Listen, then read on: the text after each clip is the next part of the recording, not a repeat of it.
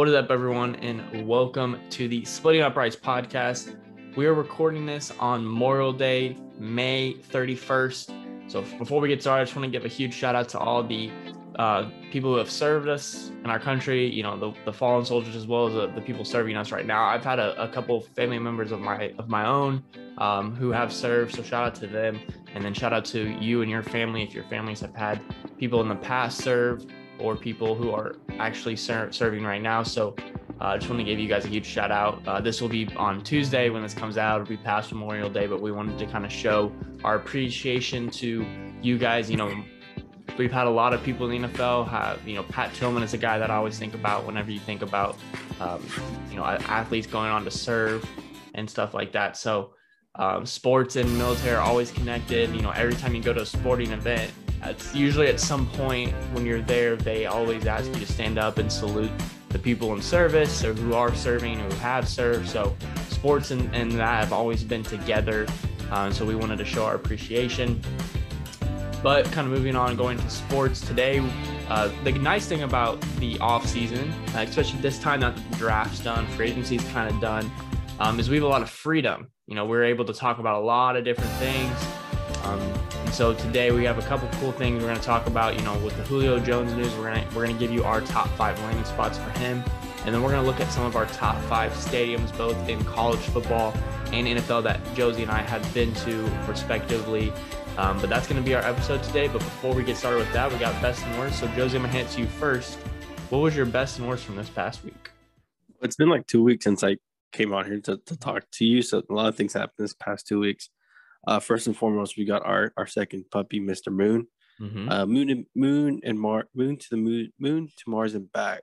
I think that's their Instagram name. I gotta confirm that. So he's been great. Gave us a little bit of a scare yesterday because we thought he ate some chocolate cake, but he actually didn't. He ate a lot of sausage and egg casserole that was in the trash. And then on top of that, we had the wedding shower this past weekend. Good time to hang out with Mr. Drew himself and have him take a couple shots of me, but it got a little bit too tipsy. But hey, that was a good time because we're here to celebrate. So definitely those are the best. I think the worst was Mr. Moon giving us a little scare yesterday, having to take him to the vet at emergency vet at roughly 9:30 at night. So those things are not fun at all. But hey, he's all good and he's here and he's alive and he's healthy and running around and pooping anywhere he wants. There you go. Well, you know, hopefully he's feeling better. He sounds like he's feeling better. So that is good to hear. And yes, we hung out, we celebrated. We had you guys had a couple showers at your place, had a few drinks. I didn't have that many because I was driving home. So, you know, got to be responsible. Yep. Let's see. So best of mine this week. I've been really into getting a bunch of books, reading books right now, especially sports books, coaching books and stuff like that. And so I just got a bunch of them in today or this weekend. So I'm looking forward to reading them. I've got 2 Tony Dungy books. I got a third one on the way. One of my favorite coaches of all time. And he's very successful, very well known. Got a Mamba Mentality book that was written by Kobe Bryant. So I'm excited to read that one. And then I've got a couple other books that I'm reading. So really excited to kind of get on that. You know, I got nothing else to do, so I'm playing video games and I'm reading, which is something I'm not a huge fan of. I'm not a huge fan of reading, but you know, when you have a lot of time and you're tired of playing video games, you read. So I read every night for at least 30 minutes to an hour. You know, it is what it is. You know, growing up. That's the right thing to do. Is instead of spending 30 minutes an hour on your phone reading a book, is the mature and the right thing to do for your brain. But knowing me, I'm on my phone for 30 minutes an hour trying to buy more stuff and spend time on Instagram and social media, but that's not the right thing to do it. But hey, eventually I'll get to that point. Exactly. Yeah. It's one of those times where I'm like, you know what, I can spend all day on TikTok and everything like that. There's no need for me to spend it at night. I will just read a quick book or two, or a couple pages of a book, not a book or two. I usually get about 3 chapters in a night, 4 chapters, depending on how long they are. I don't really have a worst, you know. It's been a good week, you know. It's been a good week. So I'm gonna leave it at that. I don't really have anything else to add to that section, but we're gonna go ahead and move on now, talking about the NFL and huge news dropped a week ago when Connor came on. I think it was either the day before or the day of when we recorded that Julio Jones was officially on the market. He had came out and said about 3 months ago that he wanted to be traded. He went to the Atlanta GM. And I believe the first 3 months, the Falcons did not want to trade Julio. They weren't really open to it, which doesn't make sense to me. If you wanted to trade him, the draft was a perfect time to trade him and try to start rebuilding that team. But they officially announced he's open to the market, I guess. I think they listed him as a first round pick.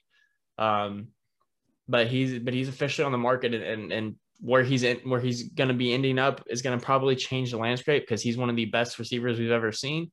Still is, even though he does get injured a little bit. But Josie and I have created a top 5 list of places. Now, these aren't places necessarily where we think he is going to end up.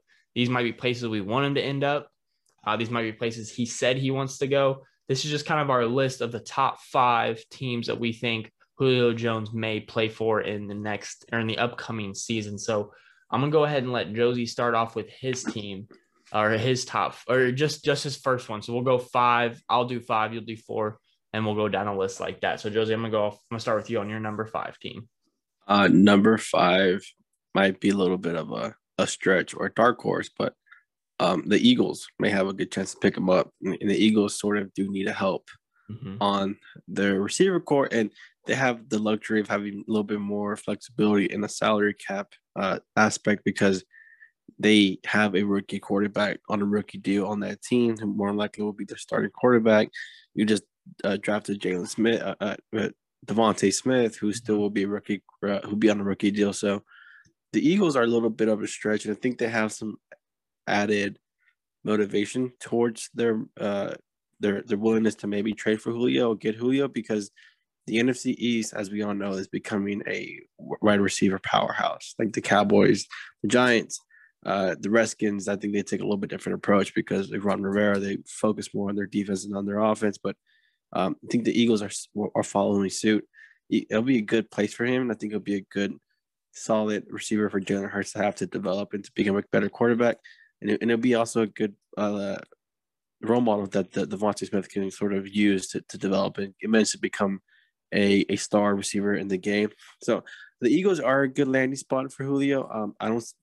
They can possibly make the big move for him. They've done so in the past. So it'll be interesting to see if they do want to give up maybe a high second round pick for him. I still think it's worth it, but the thing is the $15 million a year contract that he has tagged to him is one thing that a lot of teams are sort of scared about.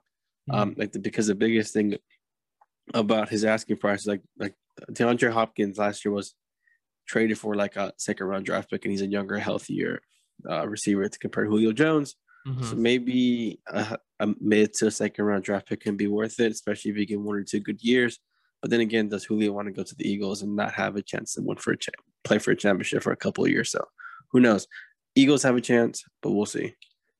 Yeah, not a bad spot. Number 5 for me. I kind of had that whole spiel of these might not be the most realistic spots, and this is maybe one of them. The Indianapolis Colts. I mean, it is a realistic spot, but I don't think he's going to. This one's just for me. This is a me thing. Like, hey, bring Julio to Indy. The Colts, in many people's eyes, might not be Super Bowl contenders, but if you add someone like Julio, I think we're immediately contenders in the AFC right there. I don't think we're at the Chiefs level just yet, but I think that puts us with the Browns in a sense, kind of that second tier. Browns, Bills, Colts would kind of be that second tier. Give a number 1 receiver for Carson Wentz, a big play guy, completely would change our offense. I think would just be awesome. And I think it's definitely something that the Colts might look into, but I highly doubt it happens. But it'd definitely be cool to see a big time receiver come to Indianapolis. To see Chris Ballard make this move. But again, this one is just kind of for me, high hopes, but I have no expectations of this actually happening. But yeah, so number 5 for me is the Colts. Who's your number 14, Josie? Chargers seem like a realistic landing spot for Julio because they have a really good core. I think you have Justin Herbert, who everybody sees as an up-and-coming, maybe MVP quarterback of the league. You have Keenan Allen, who's their wide receiver 1. Mike Williams, who's still the second dude, but he's still not that number 1, just that second go-to. I think going to Chargers will like help Justin Herbert take that next level in his career, and also help the Chargers compete with the Chiefs in that division. Mm-hmm. The only thing is that, again, it goes back to, do they want to give up a second round draft pick because they're still wanting to build around Herbert? And I think they have the luxury because he's on that rookie contract that you can look at, similar to what the Cardinals did. Like the Cardinals picked up Hopkins because they had Kyler on the rookie contract, so they're able to pay a little more money for him to keep it for 2 or 3 years. I think that'll be a good landing spot for him, and also be a good, interesting sort of team that they'll have. You have Keenan Allen on one side, Julio Jones on the other side, and then Justin Herbert is your quarterback. So who knows? Maybe that will work out. And then I think if that trade does happen, maybe they can compete with the Kansas City Chiefs in that division. Maybe take out one of the games for that they play each year. So who knows? We'll see. Yeah, very interesting spot. Would be great for Justin Herbert, obviously. But my number 4 team, again, this one is a little bit unrealistic, but I would love to see it happen. Julio Jones, the Green Bay Packers.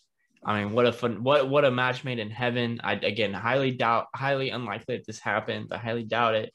But somehow, some way, if the Green Bay Packers were to trade for Julio Jones and keep Davante Adams and keep Aaron Rodgers, who is stopping that offense, and somehow keep Aaron Jones as well? You know, I think this one, salary cap wouldn't work. They'd have to make a bunch of moves to kind of make this one work. But just to kind of, I guess, tie the bow into everything of, you know, the whole drama of A-Rod, this would be kind of that, like, okay, you know, we don't have to worry about it no more, you know? So for me, this would just kind of be one of those fairy tale destinations for him. Highly unlikely that the Falcons trade Julio to a team within the same conference. But again, for Aaron Rodgers' career, send him to Green Bay and keep Davante Adams. That offense would be fun to watch. That's all I got to say about that one. Who's your number 3 team? The Patriots. Patriots, they need a receiver. Like they did a lot of good offseason moves and picked up really good tight ends, picked up some good sort of tier 2 receivers. Nobody's a tier 1 receiver on that team. And they've done a similar deal in the past when they picked up Randy Moss for Tom Brady. So they have the history of doing things like this. I think Julio will sort of fit well with the Patriots and their environment, where like when you go there, they sort of rejuvenize your career. Randy Moss had a little similar thing with Tom Brady. It's not the same situation as like when Randy Moss is going to Tom Brady. Mm-hmm. Julio Jones is going to either Cam Newton or Mac Jones. They still have the potential to maybe become a playoff team and maybe in a couple of years hopefully compete for an AFC championship. But it'd just be cool to see Julio there, see him with Bill Belichick, to see what he can do under his like watch and under his regime. Mm-hmm. Maybe he can have a similar career like Randy Moss did in New England. So I don't know. We'll see. It's an interesting landing spot for him, but you can see it happening because New England does need a number 1 guy. And I still think that people go to New England to rejuvenate their career, and I think Julio wants to rejuvenate his career. Yeah, definitely. You'll see the Patriots on my list here shortly. They're not number 3 for me. Number 3 for me is the Baltimore Ravens, a team that has needed a receiver. Yes, they just drafted a receiver in this year's draft. But if they had the opportunity, I don't think they'd pass up Julio Jones. Again, immediately it affects that offense in a positive way. They would then not become a rush-only offense. They would become a pass offense as well, because now you have Mark Andrews and Julio Jones with the threat of Hollywood Brown, deep threat. Now, this would not help Julio's career when it comes to his statistic numbers. Potentially could help his career with winning. I think the Ravens have a great organization, a great winning culture. This would allow them to have a chance to make a playoff push, a potential Super Bowl push. I think Julio does do that for them, but statistically, you would see a drop off in his numbers. That's just because Lamar Jackson doesn't really throw the ball that much. Even if they added Julio Jones, they're still a rush first offense. But I think this adds a whole dynamic to the Ravens. So that's why I have him at 3.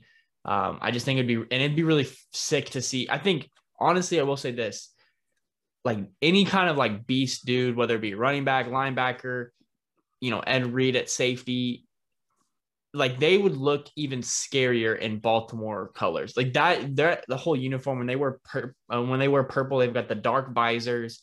That just looks scary, especially when they look like a freak athlete. I mean, when Ray Lewis was when he was playing defense there and he had those crazy face masks, like I was scared. I wasn't even playing in the games. Imagine seeing a Julio Jones, a DK Metcalf. That's like I would not want to see that if I was on the other side of the field. So that's why I have the Ravens at number 3 on this list. Definitely be scary to see him there. Yeah, I think the all black uniforms that the Ravens have are scary too. Mm-hmm. I think it's just the darker colors they have. It's just makes it more intimidating. Makes it more scary to play a team like that. And it doesn't help when they have a good defense or a good offense that you have to play against. Like it's one thing to look intimidating, but it's another thing to go out and actually play and beat the teams because you actually are a good team and you can sort of live up to the intimidation levels that you have established previously. Exactly. Who's your number 2 team now, Josie? Down to our final 2. The 49ers. I think the 49ers would be a good spot for him. I think it's a combination of things. They have the draft. They have the capital to pay him for a couple of years because they just picked up Trey Lance on a rookie deal. And they'll be able to sort of leverage that for the next 4 or 5 years. And they don't really have a number 1 guy. Like Brandon Ayuk came out last year and did a really good job. They have a lot of speedsters. Like Kyle Shanahan loves speedsters, but they don't have that one big intimidating guy that they can sort of use. Like George Kittle can be that guy, but George Kittle gets a lot of attention for those like high jump fade passes in the end zone. And I think bringing Julio will sort of alleviate that pressure for George Kittle to be able to do what he wants to, especially coming back from an injury. And also, like it frees up Kyle Shanahan to implement the offense he wants with those speedsters he has across the team, like Deebo Samuel, Brandon Ayuk, and all these other guys that he has are like really quick guys. So I think that would be a really good, interesting landing spot for him. 49ers have the capital. They have the team to win maybe this year, even go back to the NFC Championship. But more importantly, they have I think he'll be a good fit for that team. I think it also, just from the coaching standpoint, like I think we'd all love to see what Kyle Shanahan would be able to do with a guy like Julio Jones. What he's been able to do with guys like Brandon Ayuk and others. It would just be phenomenal to see him with a beast out there. And, what he's done with Kittle is kind of almost what you can imagine he would do with Julio. So definitely be cool to see him out there in 49ers territory again. Just kind of, it is hard to see them trading Julio to a division or a conference rival, a team that they could potentially see him in the playoffs. That's my only problem. Number 2 for me, the Denver Broncos. And although this spot does not look great just because of the quarterback situation, they do have the 4th most cap space in the NFL. So, financially, this deal could be very easily worked in with Denver. They do have a playoff-ready defense, especially with a head coach like Vic Fangio. His defenses are always going to be great. But the biggest problem you face out in AFC West is you've got to score more points than the Chargers, the Raiders, and especially the Chiefs.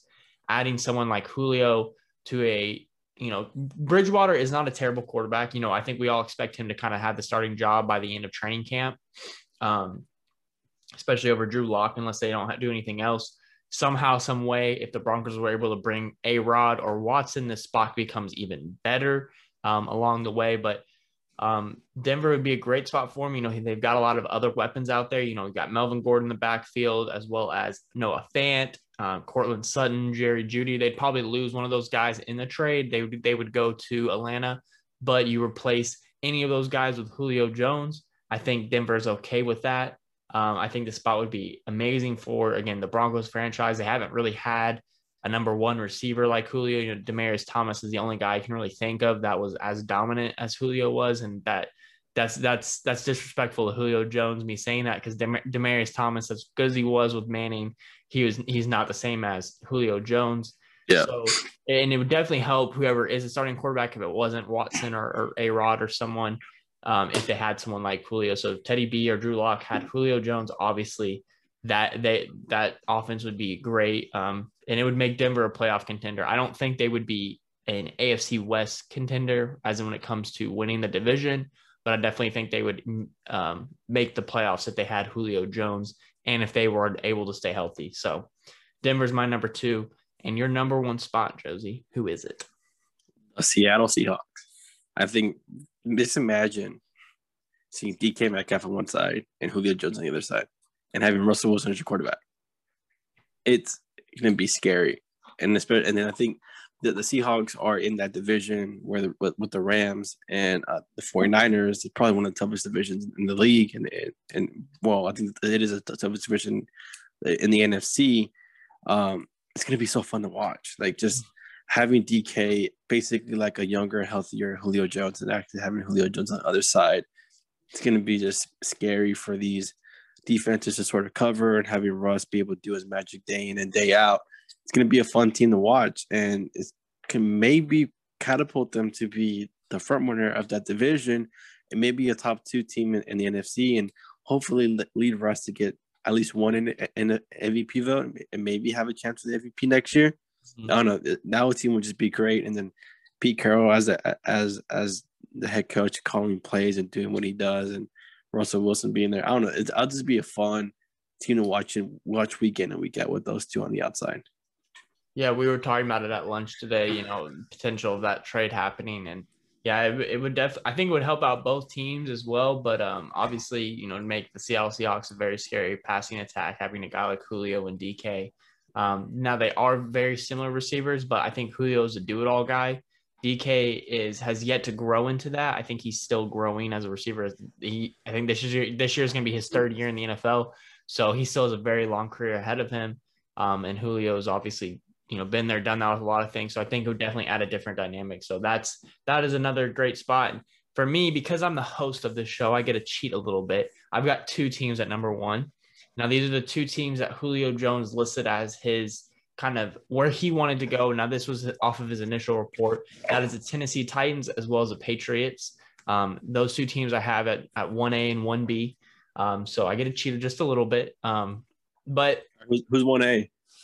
1A is honestly the New England Patriots. So if I was boiled down to it, but you had a gun pointed to my head, I would say the Patriots would be my number 1 team. The Titans, they're number 2 just because, as great as Tannehill are, and just kind of what we talked about with DK Metcalf, what's his name? AJ Brown is almost the same, and having those 2 guys on the sidelines together would be very scary. So for me, it's like, would pick your poison, I guess, on whether you would go to the Titans or the Seahawks, but they do have a lot of targets in Tennessee that they need to fill. Julio would obviously fill those targets. But the reason why I have the Patriots at number 1 is the simple fact that I think Julio has come out and said he would like to play with Cam Newton. They played in the NFC South against each other for many years. As not good as a quarterback as Cam Newton is, Julio, again, would help him out in the long run. So for me, that's the reason why I have the Patriots at number 1. They kind of have the cap space to pull it off. So that's another reason why. And then obviously playing for a guy like Bill Belichick and Josh McDaniels, I think is a calling card, and Julio Jones has no issues. He has no, back, or I guess, stuff that's happened in the past that would affect him going there. But even if he did, I think the Patriots would welcome him in, and that would make the Patriots a very hard team to beat, and a very, they would become instant contenders for the Super Bowl if they added Julio to this roster, even with Cam or Mac Jones as the quarterback for the Patriots. So that's my number 1 team. And again, Tennessee Titans are kind of right there. Again, those 2 teams were both listed as Julio's kind of top tier destinations, both teams in the AFC. So yeah, those are our top 5 teams. Let us know down in the comment section down below who your top 5 teams are for Julio Jones. But before we go to break, we got a quick little topic we're going to talk about. Something kind of along the lines with the Tennessee Titans. AJ Brown came out and made a TikTok with a edited photo of himself, Ryan Tannehill, Derrick Henry, and Julio Jones. What a scary group of guys. Well, really 3/4 of a scary group of guys. And he was trying to recruit him in. The team we didn't mention on our list, because I don't think we think it's going to happen, but the Cardinals, and really DeAndre Hopkins was trying to recruit Julio Jones in. Something we haven't really seen a lot in the NFL, at least on social media. The NBA, it's kind of very big now, where it happens all the time. But recruitment is kind of something that's happening a little bit more in the NFL. It's starting to kind of seep in just a little bit. We're seeing it a lot with Julio here. What is your thought process, and what are your concerns, about recruitment in the NFL, if you have any? I don't like. I think it's cool.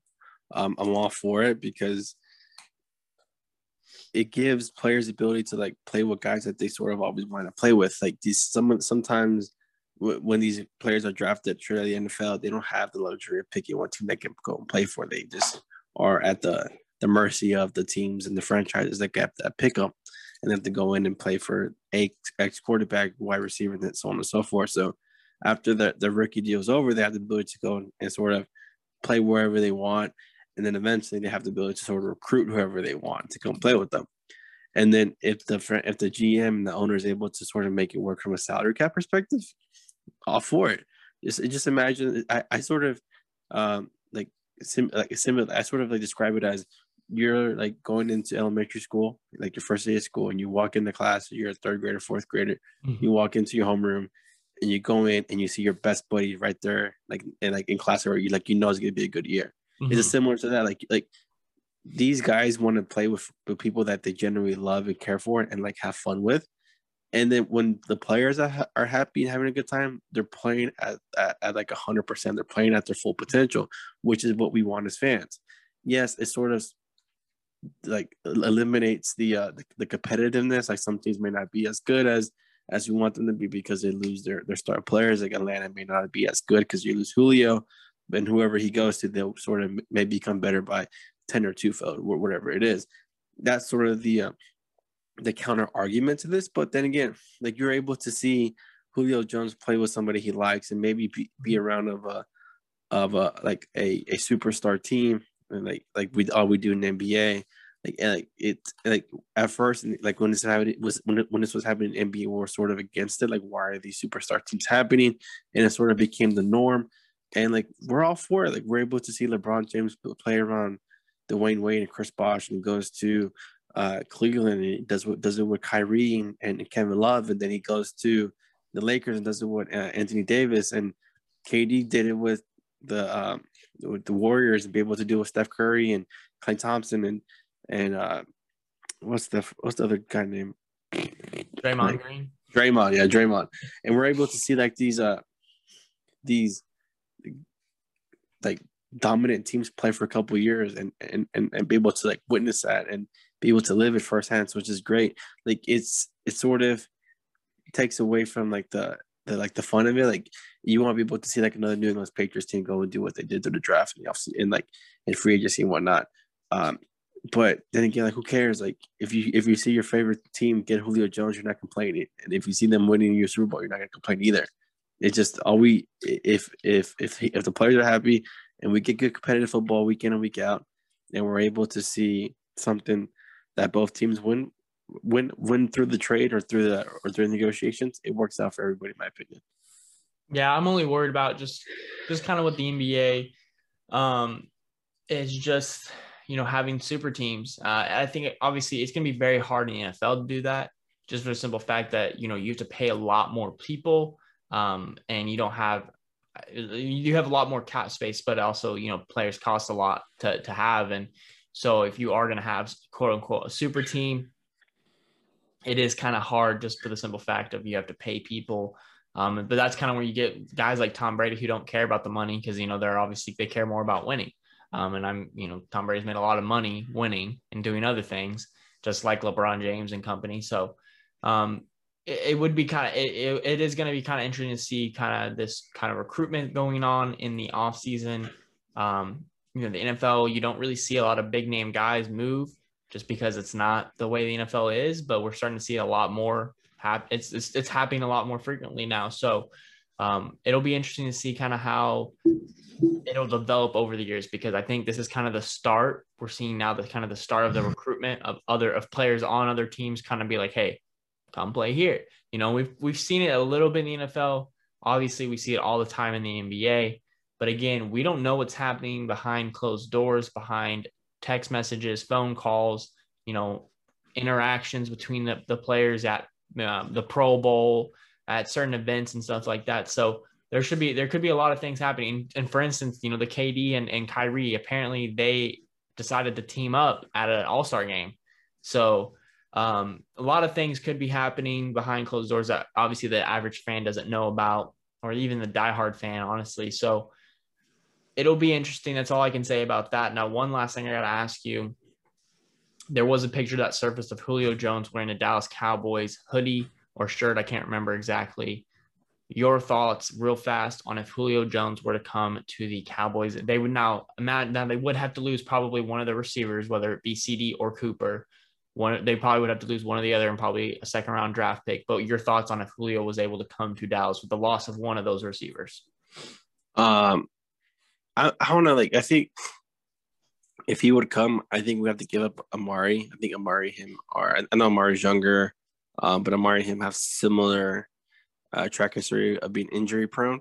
So I would be fine giving up Amari. I don't think I want to give up CD yet because he has the potential and he's sort of cheaper compared to Julio Jones. I'll be all for it, but I don't see it happening. I think Dak is comfortable with the three-headed monster that we have here in the Big D. It'll be nice to have him, and I think it'll be a good compliment to CD and Michael Gallup. But I don't think it's worth the extra money we have to pay him probably for salary and maybe go over a salary cap and give up a future high second round draft pick when I think we can use it to solidify the defense or maybe the offensive line. So I would like to see that happen from a fan perspective because it'd be pretty cool to see how he would incorporate with Zeke in the backfield, Dak as your quarterback, CD on one side, Michael Gallup on the other side, and Julio basically being your number one guy. But honestly, I don't think Jerry Jones is all for it. I think he's comfortable with the team that he's sort of established right now. OTAs are happening. Everything's sort of getting the ball ready for us to compete within the division, hopefully get that title and do one playoffs. There you go. I just wanted to get your quick opinion on that. We're going to go ahead and hear from our sponsors, Anchor.fm, as well as Thrive Fantasy. When we come back, though, we're going to be giving you guys our top 5 stadiums for both college and NFL. We'll see you guys after the break. Do you guys enjoy fantasy sports? Well, if you do, you need to come #prop up with us on Thrive Fantasy this season. We've become an affiliate for them. So we need you guys to go to Thrive Fantasy and download their app and use our promo code. But I'm going to tell you a little bit about Thrive Fantasy before. They are a daily sports app for player prop bets, which is a little bit different than what normal fantasy is, but it's a great way to learn a new sport as well as win a lot of money. So they've eliminated the need to do countless hours of research because they only ask you about the top tier guys. So in football, they only ask you about, D-Hop, Kyler Murray, big name guys on that weekend, as well as same for NBA, MLB, golf, etc. I've seen cricket. There's esports stuff. There's a lot of cool, different things that you guys could be doing on this app. It's really fun. For NFL, you choose 10 out of 20 player prop options to build your lineup. And the other ones like NBA, MLB, PGA, esports, you'll choose 5 out of 10 to build your lineup. Each prop has a fantasy point total associated with the over or the under based on its likelihood to actually occur. The more points a selection is worth, the riskier it is. Rack up the most points to win a share of the prize pool. If it's PGA, though, you don't have to worry about your guy not making it to the Sunday and Saturday game, or I guess tournament, because they only do it for Thursday and Friday. So that's really nice. So if if your guy doesn't make the cut and you're kind of screwed out of the weekend, well, don't worry. It's only on Thursday and Friday that they do PGA. So it's really cool. Thrive Fantasy has awarded over $2 million in prizes since launching in 2018. And that doesn't include this year's numbers. This is just from earlier this year. Then they also have 75,000 guaranteed in prizes weekly. That is a lot of money that you guys could be winning. I know for myself, I've won a couple $100 on Thrive. So I would recommend going out and doing this because it's an awesome way to do it. And we have a promo code with them. So go use promo code Splitting Ups, and that's in all caps, and it's SPLITTINUPS. Again, that's SPLITTINUPS. When you sign up, and you'll receive an instant match bonus of up to $50 on your first deposit of $20 or more. So if you deposit $20, you get $50 back, and that will give you almost double what you guys just put down. You have a chance to prop up on some other games and other matches. Maybe you want to try some different things. Again, it is a really fun app to use. There's a lot of ways to win this. I've learned a lot about some different sports doing Thrive. But if you guys go to if you guys can go ahead and go download Thrive Fantasy on the Apple Store or the Play Store for Android, or you can even visit their website at www.thrivefantasy.com. Again, that's www.thrivefantasy.com. You guys can sign up and play today and come hashtag prop up with us on Thrive Fantasy. And welcome back. As I just mentioned, we're going to go ahead and talk about our top 5 NFL stadiums that we have seen football games on. You'll see what I mean here in a second. But the reason why I say football like that. But we're going to go ahead and look at these. I'm going to go ahead and start for us here at number 5. Just like I did with the Julio Jones list, this is a, this is my hometown stadium. This is Lucas Oil Stadium. I went there when it first opened in 2012.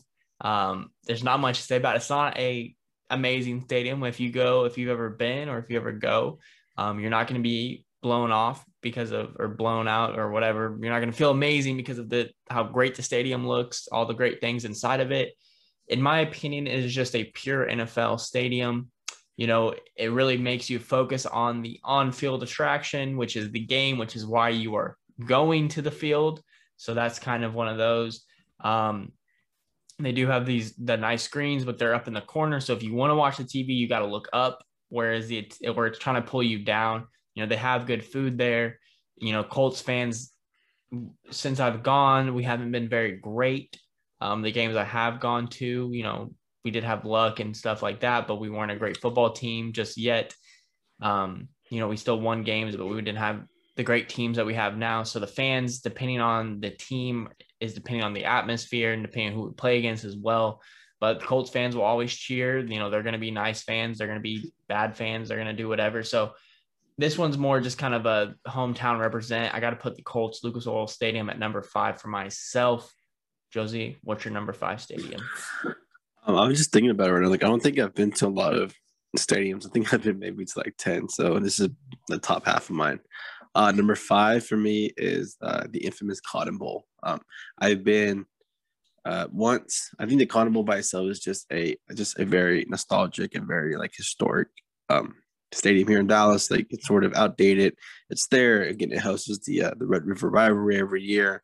But I had the fortune to go to the Cotton Bowl and watch USA and Mexico play back when I was 10 or 11, and I just remember walking into the stadium. It's an old school stadium in a sense that doesn't have many monitors, so it requires you to watch the game on the field, not like it requires you to watch the game on the TV. So you're focused on the field and all 90 minutes. The atmosphere was just awesome. It's big enough to see it in 50 or 60, 70,000 people, but it's enclosed enough where you can feel everything that's happening across the stadium. So it's really cool. It's really old. It also hosted a couple 1994 World Cup games, which is pretty freaking awesome to say that I've been to a stadium where some of the best players in the world were playing at one point in the World Cup. And it's pretty cool to also watch a U.S. and Mexico game, because those are the games to watch for a U.S. men's national team fan, instead of going to other than going to the World Cup and watching them play in the World Cup. So number 5 for me, it is the Cotton Bowl. And obviously, if you're a UT or an OU fan, you've probably been to a Red River Rivalry game. I can't say my R's like that. I sound retarded doing it. But so the Cotton Bowl, obviously, living in Dallas there, is a nice stadium. Number 4 for myself is Mercedes-Benz Stadium in New Orleans for the Saints.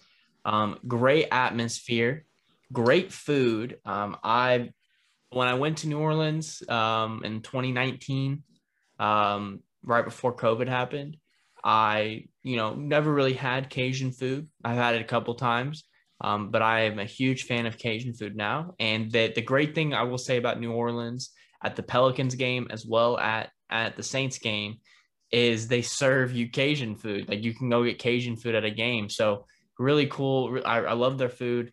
I went to a Monday night game against the Colts. So I was obviously cheering for the Colts. They're my team.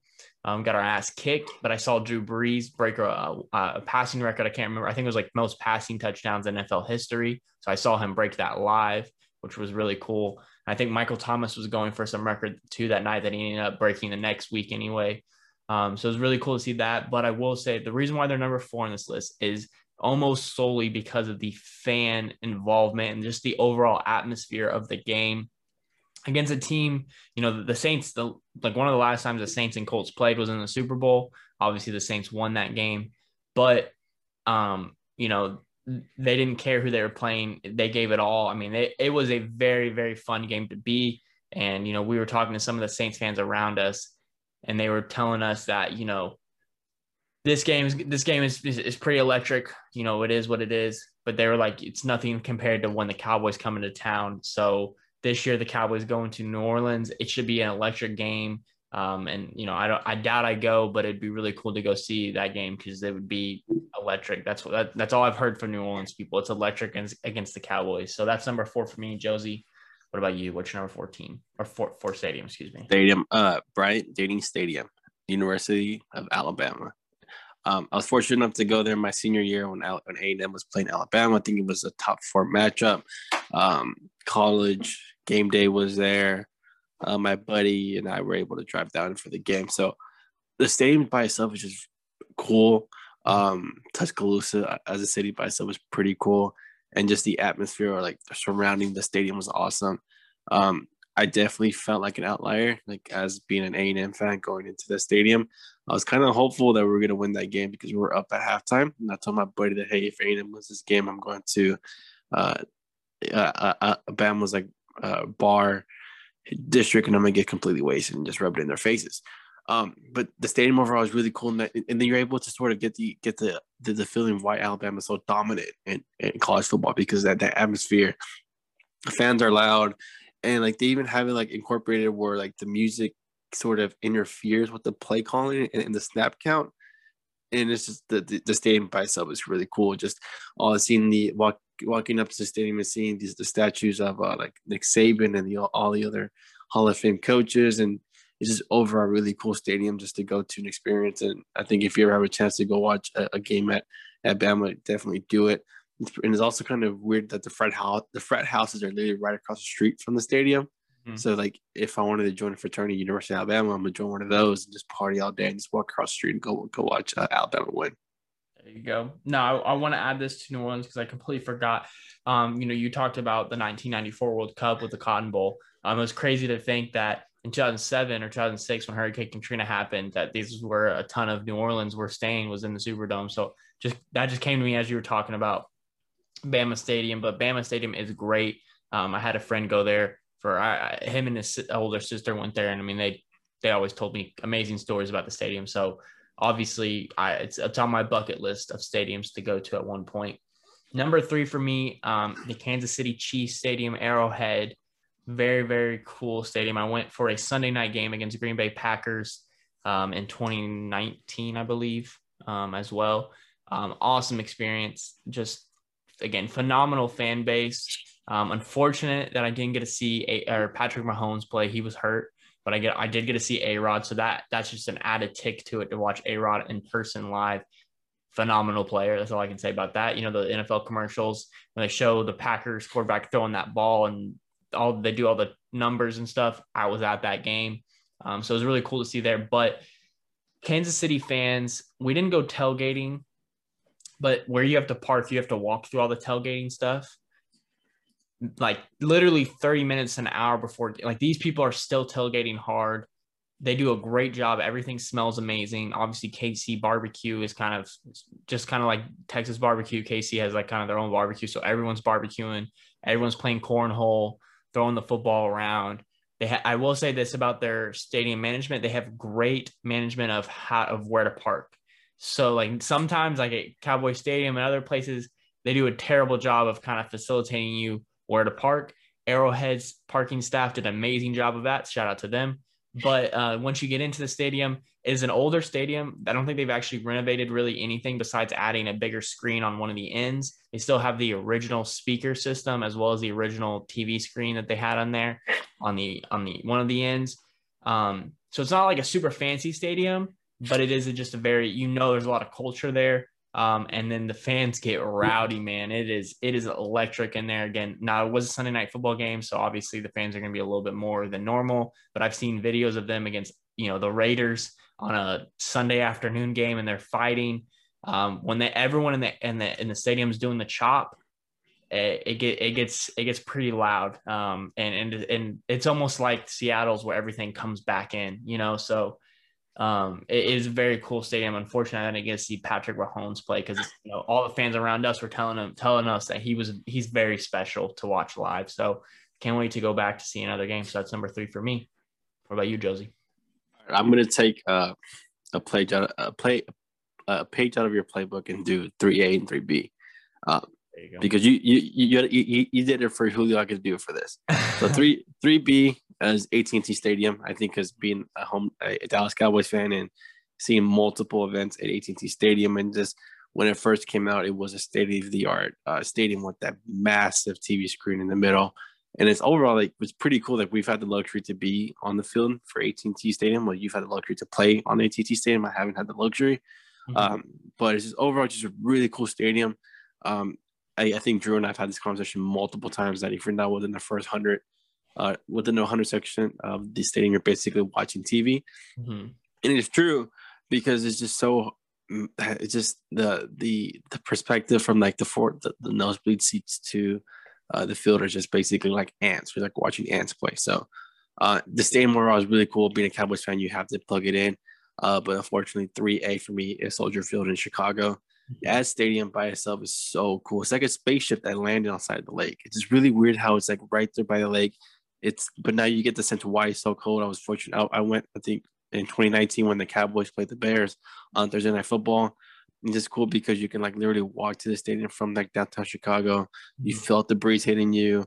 The atmosphere, the Chicago Bears fans are really awesome, really cool. You have these really cool pillars on the side of the stadium. The food was okay, the beer was okay, but overall, just the feel of Soldier Field is just so really cool. Now you get the sense like why a lot of the events happen in Chicago for the field for at that stadium. But I think overall, what makes Soldier Field so cool is just the city of Chicago. Like Chicago just by itself is, I've always described it as a cleaner, cheaper New York. It's really good food, really good atmosphere. You have the ability just to walk from the hotel to Soldier Field and back. So fortunately, the Cowboys lost that game. Like Mitchell Trubisky actually played like a second overall draft pick that day. Mm-hmm. But the field overall is just really cool, really awesome. Just an electric atmosphere, and just definitely recommend going to Soldier Field. There you go. And I will say I almost did put Cowboy Stadium on the list just because I played there, but there's other stadiums that I think are better in my opinion. Now, I will say if you go to Cowboy Stadium, you get a sweet game where you can get free food, 100% go.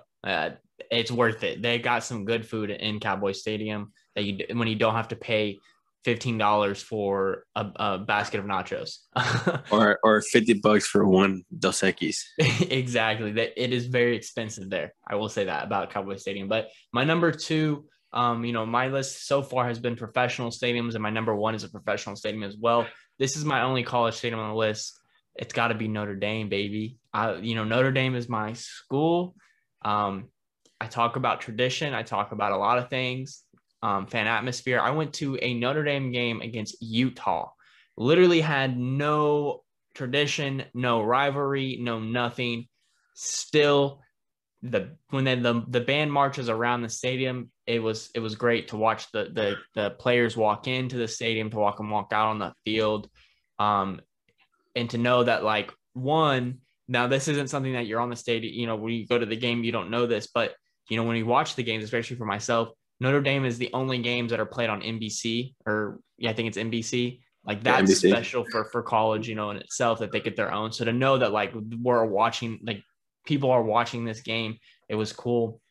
To see all the traditions that the students do before the games on kickoffs and everything like that was really cool. To walk around the campus before the game was phenomenal. They have a ton of Hall of Fame stuff there that me and my dad and our friends from Indiana went to go see. And then they do this thing where I think there's like 3 stories in the bands around like the railing on the second and third story. And they play like the alma mater, or so. They do some kind of music stuff there. We got a little glimpse of that. That was really cool. Like, they have so many traditional things at that stadium. And for football games, that in my opinion, makes it the best. Again, another stadium that's not about the monitors. So you're about watching the on-field action. It's kind of funny. Before COVID, obviously, this year was kind of weird. They had that around the stadium, like on the sidelines, are just full of people. And what they do is they actually put the opposing team like up in the second tier. So the first tier is all Notre Dame fans, and then on the second tier, you have a little area of the kind of opposing team's fans. So they really make you feel alienated out there. And when you go to Notre Dame, so it was just really cool. And the only uncomfortable thing, the only negative thing I have to say about it is their seating was not very comfortable. It was like a wooden bench. But again, it's all about tradition at Notre Dame. So I think they have changed that since I've been. But I really want to go back. I was almost going to go back this year because Arkansas and Notre Dame were going to be playing in Notre Dame, and that would have been a cool game. I got a lot of friends that go to Arkansas or who are Arkansas fans. But unfortunately, COVID happened and couldn't do that. So definitely want to go back to Notre Dame. It is on a bucket list. And it was cool. It's just an overall cool experience, man. And I can't explain it enough. I got to go back though. What's your number 2 stadium, Josie? You want to talk about tradition? You want to go down that route? Number 2, Kyle Field will trump tradition for Notre Dame. Overall, the unbiasedness of me, like I went to A&M. I've been to games for 4 years, and I was able to sort of live through the transition from old Kyle Field to new Kyle Field, and just be able to see Kyle Field sort of transform completely, like in 9 months. They literally knocked it down and created the new Kyle Field in 9 months, which is absolutely insane. But tradition is in the life of Texas A&M and Kyle Field. Everything that they do from kickoff to end of the game is just tradition from day in and day out. The being a student at A&M sucks. I have to stand for literally 99% of the game. The only time I can sit down is after the band plays for like 10 minutes and maybe catch my energy back in my knees. But just the atmosphere there is electric. Be able to sit over 100,000 people in Kyle Field and be able to sing the war hymn right before the end of the fourth quarter before the game starts, and be able to do all the traditions like we do. Like I've been to games at Kyle Field when we play Alabama, and I'm screaming at the top of my lungs to like the person next to me, trying to tell them something, and they cannot hear me because that's how loud it is. Like people have said that there's been like when Kyle Field and A&M is playing at its best, it changes the games, and it changes the trajectory of games. And it happened this year with Florida. When Florida went to A&M this year, like it was at maybe 20-30% capacity, and those and those fans that were causing Florida to get like penalties from because they were going over the play clock and everything. Like Kyle Field by itself is an awesome stadium. Be able to go there, be able to be on campus, be able to sit around these Aggies who love football, be able to see the traditions live, be able to see the band live, be able to see why we do the things that we do. It's just a really cool environment, really cool place to go see. And then after that, be able to walk 10 minutes up north, go to Northgate and get completely hangover, completely drunk. Is also the best thing on top of that. But everybody says like if you go to a College Station, you go to a game at A&M, you're gonna love it because the Aggies will treat you as family. As people have always said, no matter who like, no matter if you're an Alabama fan, a Tennessee fan, Mississippi State fan, whatever it is, if you go and tailgate there, they're gonna sort of bring you into the tailgates. They're gonna let you drink their beer. They're gonna have you eat their food, and they're gonna just talk about stories about like when they were kids at A&M, be able to relive their memories, be able to talk about the good things about A&M football or your team's college team's football. Overall, Kyle Field is phenomenal. Be able to go, I highly recommend it if you have a chance to go watch a game there. You'll be able to see why it's always consistently ranked in the top 5 in college stadiums year in and year out. Yes, sir. I mean, I'll say this: it's a cult, and if you're not, if you're not an A&M person, you know what I'm talking about. But I just looked it up, and we'll talk about this more off the air as well. Notre Dame and A&M announced 7 years ago that they were going to have a home and home series. So basically they're going to play each other at home in 2024 and 2025. So hopefully you and I and maybe our girlfriend. Oh, we're going. No questions asked. We're going. We got to go to both now. We got to experience both. We have them number 2 ranked on both of our lists. So we have to go and we have to say which one's better. I mean, I don't think you're going to have one that's better than the other, but I think they're both going to be equally great. So we'll definitely have to probably make something happen out of that and make some trips out of those. I want to go see Touchdown Jesus. I didn't even mention Touchdown Jesus. That was a whole thing by itself. So yeah, Notre Dame, I think, has more traditions than A&M, but I think A&M's fan experience and stuff is. I think no. A&M has the most important tradition in college football: the 12th man. Nothing can be the 12th man. It's really hard to be the 12th man. Having 35,000 students stand and scream on the top of their lungs for 3.5 hours to 4 hours straight is like one of the best traditions that like are in college football. Like, we are the 12th man. That's what we stand for. That's what is in our blood. I understand like the Notre Dame has really good traditions. Like every school has their own tradition, but we trademarked that. Nobody can do that. Like Seattle gets in trouble every time they use a 12s or like the 12th man. They had to sort of find a derivative. I think even the Colts trying to do something similar to that too, but they got sort of shut down by A&M.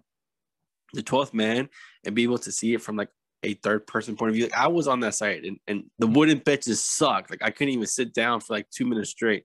But overall, like, it's just a great stadium, a great place to go, be able to sort of live it and just experience it. Like I want to go to Notre Dame. That'd be cool for us to go see Touchdown Jesus, to see what the nostalgia, the history with Notre Dame. Like, I know for the longest time they didn't even have like lights in the stadium. Like, all the games were played in daytime. Like, just there's so much history in Notre Dame. Be able to play like a champion today when you're coming out of the tunnel to go play on the field. Like, it's so cool. But then again, like I know I'm biased a little bit, but the unbiasedness inside of me, like, I think Penn State is probably another one that can beat A&M from a fan base perspective. Like, I went to Bama. Bama was cool, but the traditions weren't there. Like, the traditions that like A&M has, the 12 man's number one. I think that number two might be like what Penn State does with the whiteout games. That's just fucking awesome. Be able to go in there, see all whiteout. I don't know, man. Notre Dame's cool, but Kyle Field, I think, in my opinion, has a beat. Well, we'll hold that conversation until we go to those stadiums. But let's go ahead and head to our number ones now.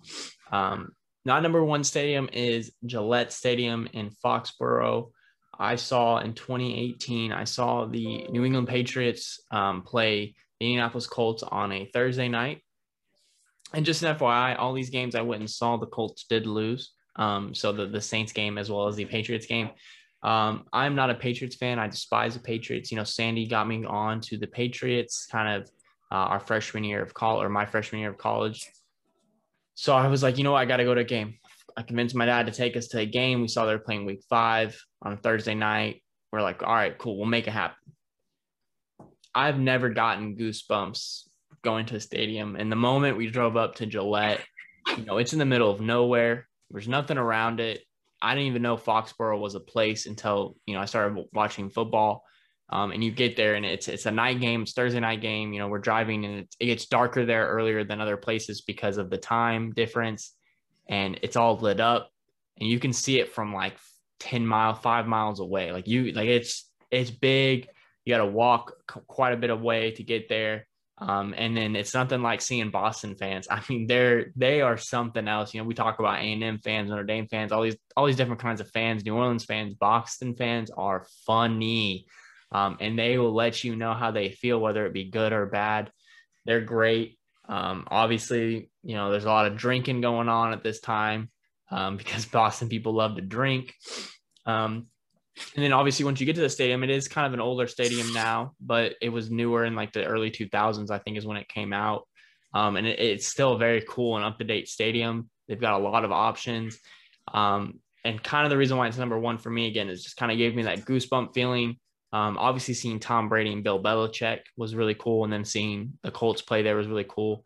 Tom Brady's run out whenever the Patriots come out or whenever he comes out for warm-ups is awesome. And it was also Julian Edelman's return from his 4-game suspension that night. So that was really cool to kind of feel that electricity in the stadium. And I mean, the Colts got absolutely derailed the whole game and the Patriots fans were letting us have it. Now I will say this, I'm going to get a lot of heat for this. I was wearing a Tom Brady jersey at the game. So I was a Patriots fan, quote unquote, for the night. But I was like, hey, it's one in a million. And it was the absolute most perfect night of football. I mean, I was wearing like shorts and a t-shirt. And I was like, it was the most comfortable I've ever been. just an absolute phenomenal feeling. The stadium was crowded as can be from the whole game. Not even like even the Patriots, I think, blew them out that game, but it was crowded like the whole game. They were loud the entire game. It was just phenomenal. I think I stood for 90% of the game as well, and we were sitting very very close to the field as well. So number one for me is Gillette by far. What's your number one stadium, Josie? Rose Bowl, the infamous Rose Bowl in Pasadena, California. I was able to go not for a football event, but for a football event. I was able to see the LA Galaxy play there when I was younger because my grandparents and my aunts lived in LA. It was a 4th of July event, so we went to go see a game. It wasn't that big of a game, but be able to say that I've been to the Rose Bowl. I think if you talk to anybody outside of the U.S. and they say, what is the one stadium that everybody, when you think of U.S. Athletics, like professional like athletic events, I think the Rose Bowl is probably the number one of like the same that they will probably name. Like I don't know what number two might be. Maybe like Mercedes-Benz right now, or I think SoFi, or maybe the Raiders Stadium in Vegas. But the Rose Bowl just being so like the history with it, like it's not the most modern stadium in the world. Like we all know that's not a SoFi stadium. It doesn't have the complete 360 wraparound screen. But just be able to go in there and say, like, I've been to Rose Bowl, be able to see like all like the history aside, like associated with the game, all the college football games that have played there. The 1994 World Cup final was played in the Rose Bowl. The Women's World Cup final was played there, and when the U.S. Women's National Team won their first World Cup, just be able to be there around like all those big events, be able to experience it firsthand. It brought goosebumps to me, like as like a 10, 11-year-old, and because it just respect the history associated with it, respect all the events that have happened there that will continue to happen there, because it seats so many people, and it's just an overall really cool stadium. And again, it's one of those older stadiums that doesn't have those really big monitors like AT&T has, where it requires you to sort of watch TV for 3.5 hours. It requires you to watch the field and the players and the actions happening on the field. And it's just a really cool stadium. And then California by itself just has amazing weather 24/7. It's just one of those things that if you ever have the luxury to go to Rose Bowl, like just go experience it. It's just a cool place, and be able to say I've been to Rose Bowl where so many events happen. I think it's a luxury that not many people can say that they've done. Well, there you go. Unfortunately, you didn't go to see an actual Rose Bowl game. I've heard those are very special, but again, just being sometimes just being at these stadiums, like I went to the Boston TD Garden, just being there, you can kind of feel that, the vibes, you can kind of get that. And so it was cool. Yeah, same thing like I've been to multiple Dodgers games because my family's from LA, and like Dodger Stadium is like it's still Dodger Stadium from like the original times, and it's a really cool atmosphere to be able to have a Dodger dog, because that's what they're known for, their Dodger dogs, and people sit in the outfield and watch the infamous white and blue LA Dodgers play games. Be able to be around the LA Dodger fans, or just like hecklers. And I remember I went to game one to my uncle, my dad, and there was a Braves fan in front of us, and the Braves fan was talking shit the entire game. And then the LA Dodgers won with the walk-off home run. So imagine all the shit talking the Dodgers fans were doing after that. Just really cool.